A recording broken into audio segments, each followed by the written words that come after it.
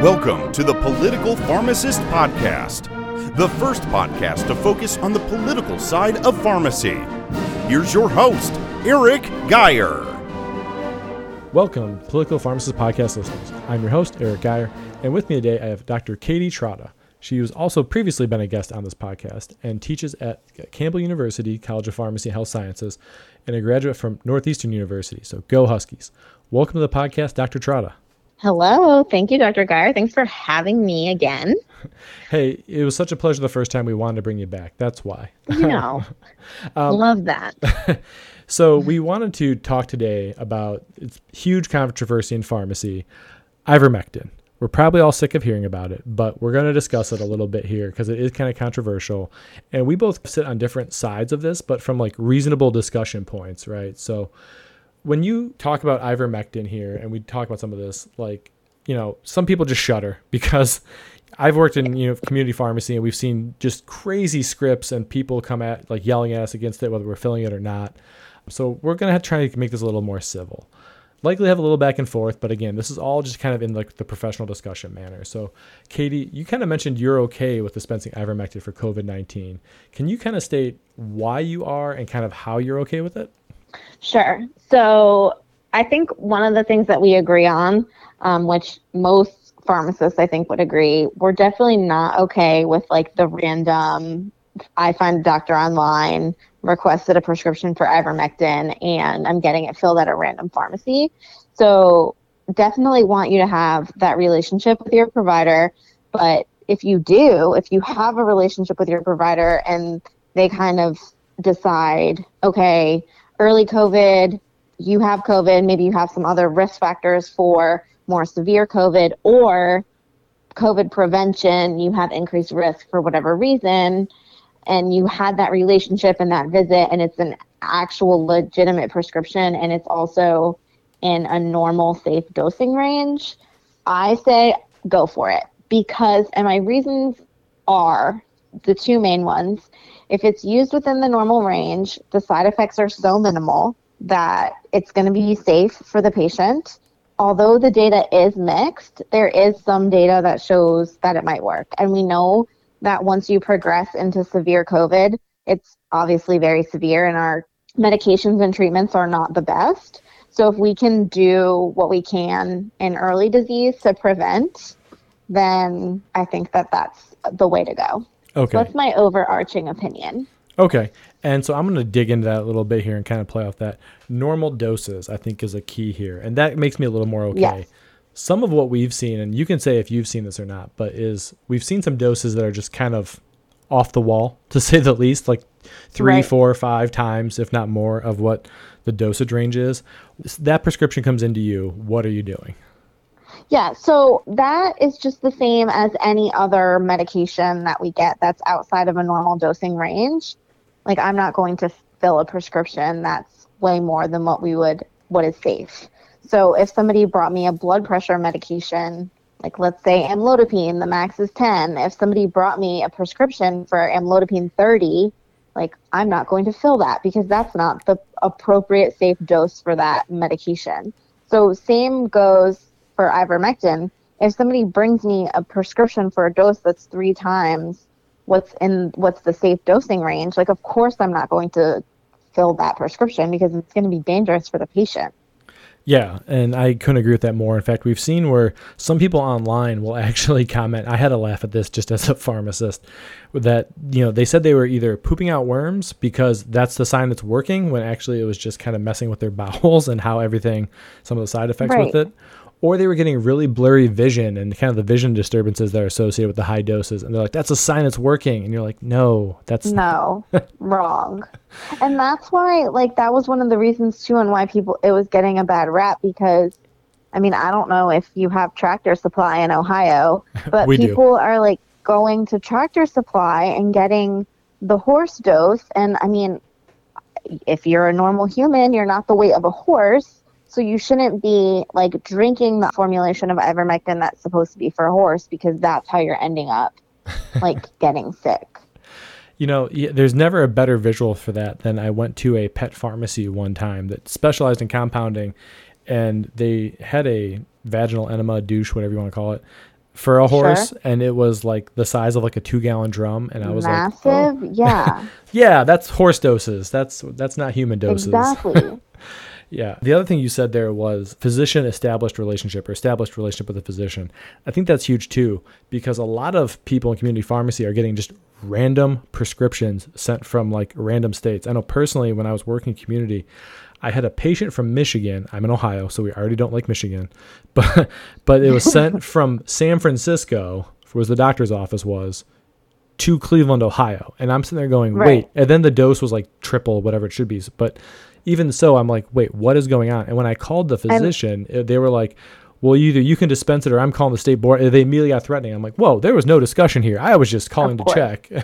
And then the other thing, was that even your patient, or were they just a new patient that was randomly bringing you a prescription? Right. So they don't have a relationship with the provider, and then they also don't have a relationship with you as the pharmacist. And to your point too, right? So we talked about physician relationship, pharmacy relationship. There was an article that Time put out the other day, which you might hear me click here, but it looks like it kind of called out this Ravku pharmacy sold millions of dollars online of ivermectin. I forget how many, let's see how many at least 340,000 prescriptions for $8.5 million where, again, I'll call out bad actors in our profession, where they were failing. They took a $173,000 PPP loan and turned it right into an online pharmacy where they were filling tons of this stuff, which with a high profitability, because I'm assuming they weren't contracted with a lot of these insurances, so people were paying cash and just getting what they pay for. So, right, exactly. People will pay cash for it because they want it. Yeah. So what was your thoughts with some of that, obviously, kind of seeing some of the bad actors, even on our own side with this? It's really sad to say, and I do say this a lot, like, and I'm sure that this is true in every profession, but there's just a lot of bad pharmacists out there, and it really makes us all just like, it spoils it for the rest of us who's working hard to promote high quality patient care. And that's an example of just bad pharmacy. Yeah. And I wouldn't say there's a lot of bad pharmacists, but I mean, even if you have like, you know, if there's 1% who's bad in any profession, it's always what seems to dominate the headlines. Right.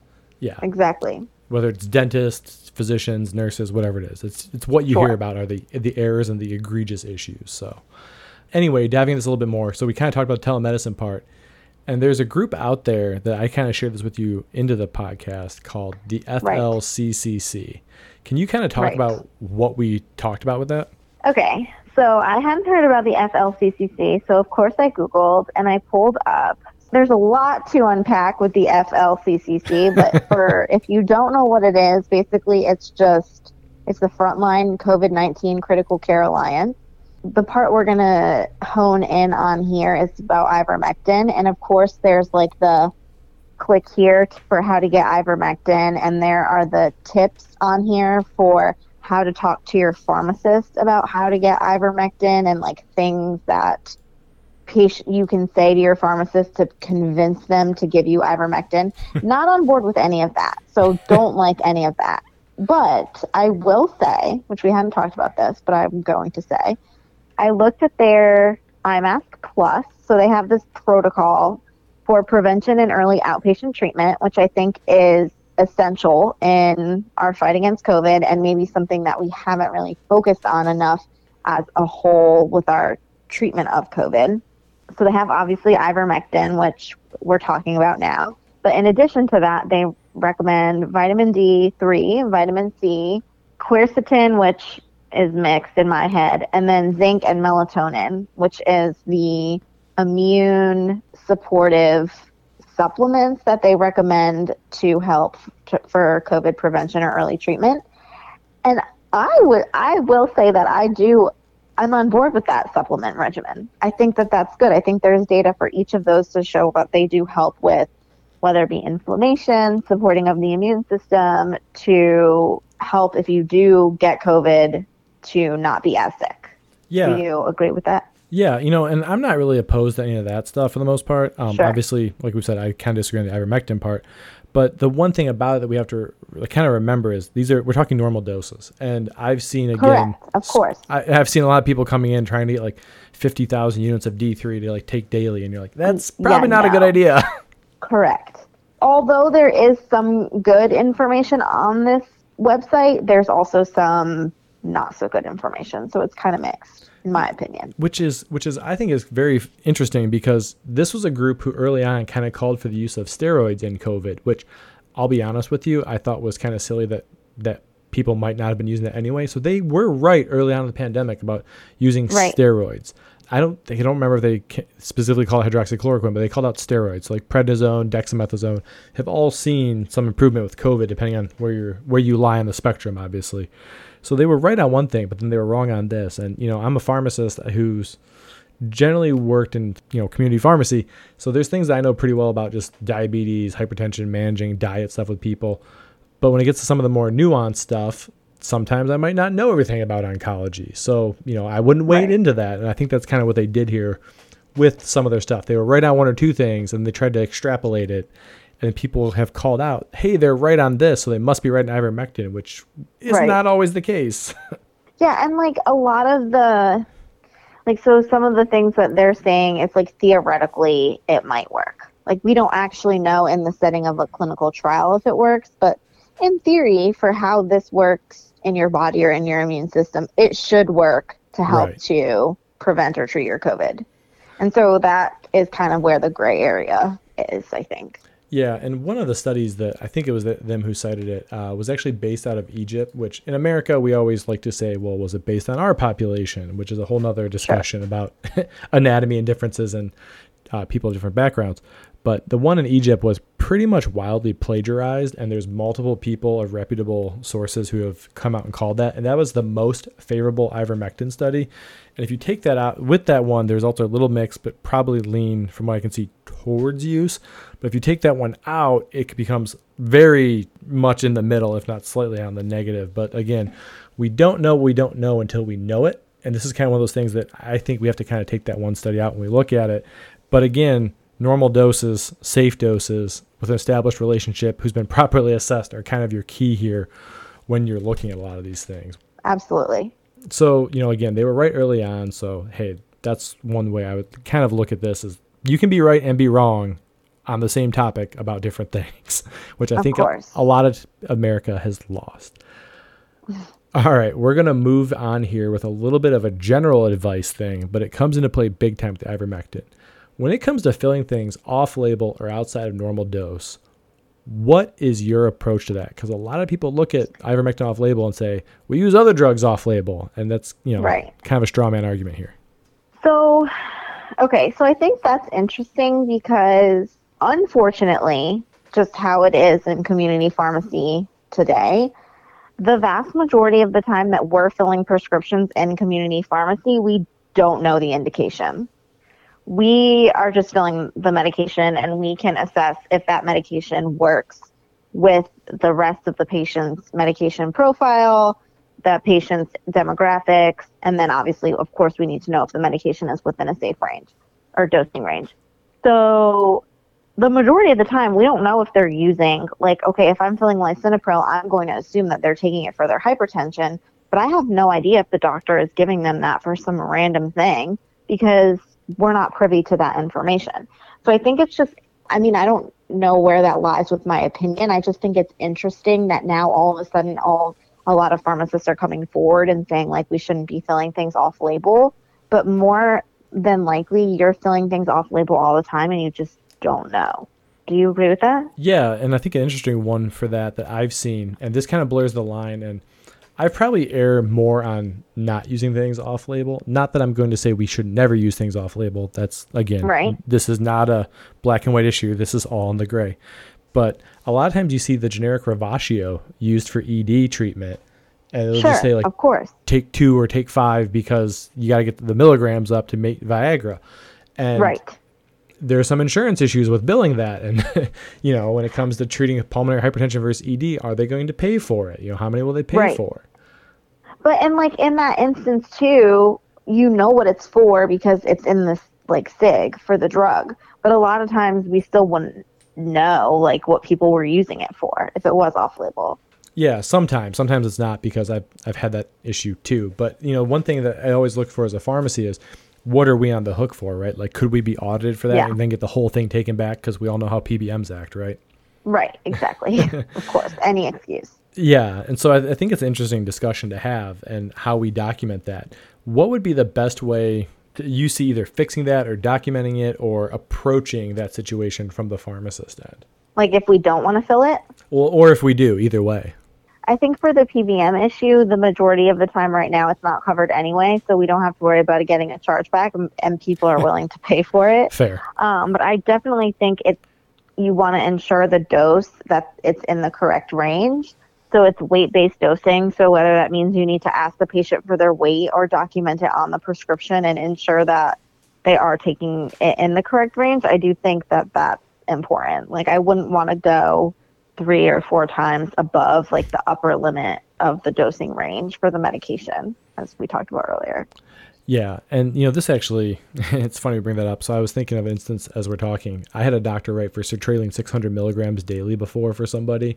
And I was like, oh, hell no, I'm not filling this because I couldn't find a reason. I even reached out to friends who have their MDs and, work in psych as pharmacists. And they were like, no, you're not filling that. Like, what are you doing? and right. The doctor actually reported me to the state board, who then came and looked at it and was like, what the hell is going on? Why would he write this? I'm like, I don't know, but I didn't fill it. Right. And so I think that was interesting. And it kind of draws this question of like, where do you draw like an ethical and a professional line? Like if you had to draw like what was kind of like your tipping point when it comes to making a decision around like the professional decision or even like an ethical decision in a case like this? So I always approach it from a point of education. So I kind of feel like if a patient brings you this prescription and it's it's a high dose and it's outside of the normal range, to me, I would want to explain to them, listen, the reason that I don't feel comfortable filling this medication is because it's a higher dose than what has been studied or what we know it to be safe with this drug. And I want you, obviously, to have a medication that's going to be more beneficial than it is risky. And so that's why I don't feel comfortable filling it. It has something to do with the fact that it's whatever medication it is, it's just not in the correct dose. And if you take it, like there's more risks to it than the benefit that you're getting. So that's how I would approach it. And then, of course, I would be, I'm not going to hold the prescription hostage if they want to take the prescription somewhere else. Knowing the information that I provided to them, it's up to them to be able to do that. So yeah, I think that's what I would do. The only time I've ever held a prescription hostage was if I knew it was fake or diverted. Right, fake control. Yeah. Sure. Okay, something like that, yeah. Yeah, it's really an interesting line there. And I think that there's always that do no harm factor, right? Right. Yeah, like, okay, if I'm going to give this to you, at the worst, is it going to do no harm? Right, exactly. Yeah, and it makes it for a really tough line there because then you're having to, I think a lot of people don't realize, and I think it does depend state to state, that pharmacists are equally responsible for the prescription as the provider or the prescriber is.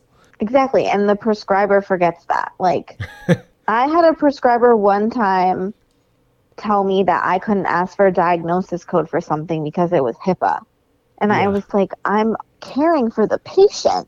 Do you understand how HIPAA works? Like, I'm not asking for it so that I can tell my friend. Like, I'm asking for it so I can provide patient care that is within the confines of HIPAA. And, like, what? And that actually works for dosing, right? So we're talking like off-label, right? So you just want to make sure that it's appropriate? Sure. Yeah, I think that's an interesting one. I've had that happen too. Ohio has a law where all controls have to have a diagnosis code, so we have to. Yeah, it was a control that I was asking the diagnosis code for, of course.